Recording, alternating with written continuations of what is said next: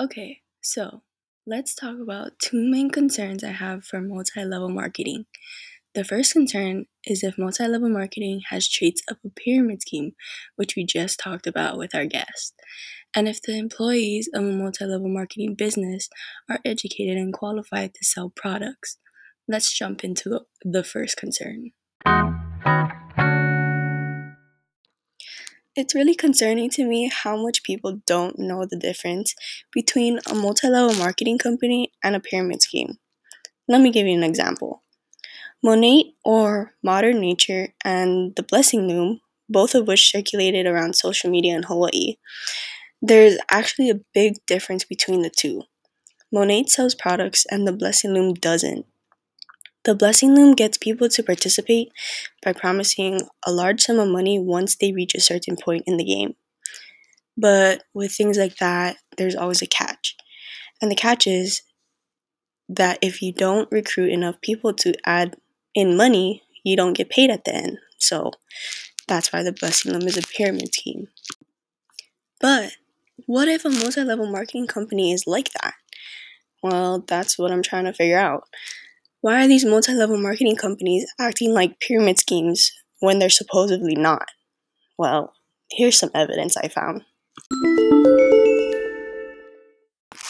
Since we know that multi level marketing is a legal business, we should assume that there are certain things put in place to ensure people who decide to work for a business like that is really safe from fraud.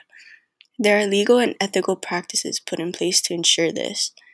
According to Claudia and Dirk, several measures have been introduced to ensure that multi level marketing does not operate as illegal pyramid schemes.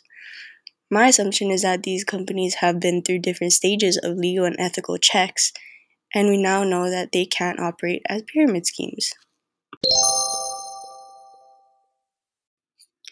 Now that we know multi level marketing companies can't run as pyramid schemes, I'd say maybe you can feel at peace knowing that you won't get scammed. But since multi level marketing businesses sell products or services, my second concern is if the employees are properly trained for the job. Like I said before, when I was talking about my own experience with the company, many of us didn't learn from the company itself. We had to learn how to do the job on our own or from other employees. And I'm not saying it's like that for every company, but it's very common for companies to get their own employees to keep recruiting more people to work for the business. You'd think that if a company sells health products, you'd want the employees to know their facts about it, right? This means that anyone can become a so called health specialist, which, if you think about it, is kind of sketchy. In an article I read called Is Multi Level Marketing of Nutrition Supplements a Legal and Ethical Practice by Cardenas, it mentions a company called Herbalife, which is a multi level marketing company that sells health products. The article said that any person can sign up in a business like Herbalife and become a nutritional supplement distributor or a health advisor without having the proper training or knowledge to correctly sell the product. Think of it as if you were to become a doctor.